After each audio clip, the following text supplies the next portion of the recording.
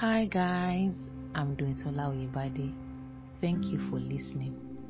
Today we'll be discussing the criteria of a good content.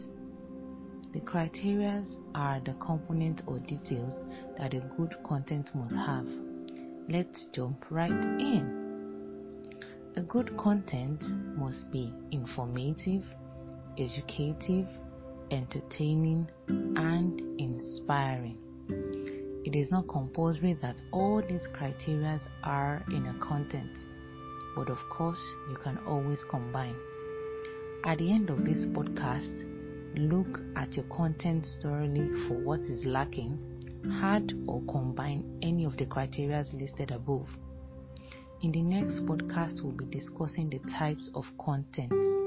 Until then, bye.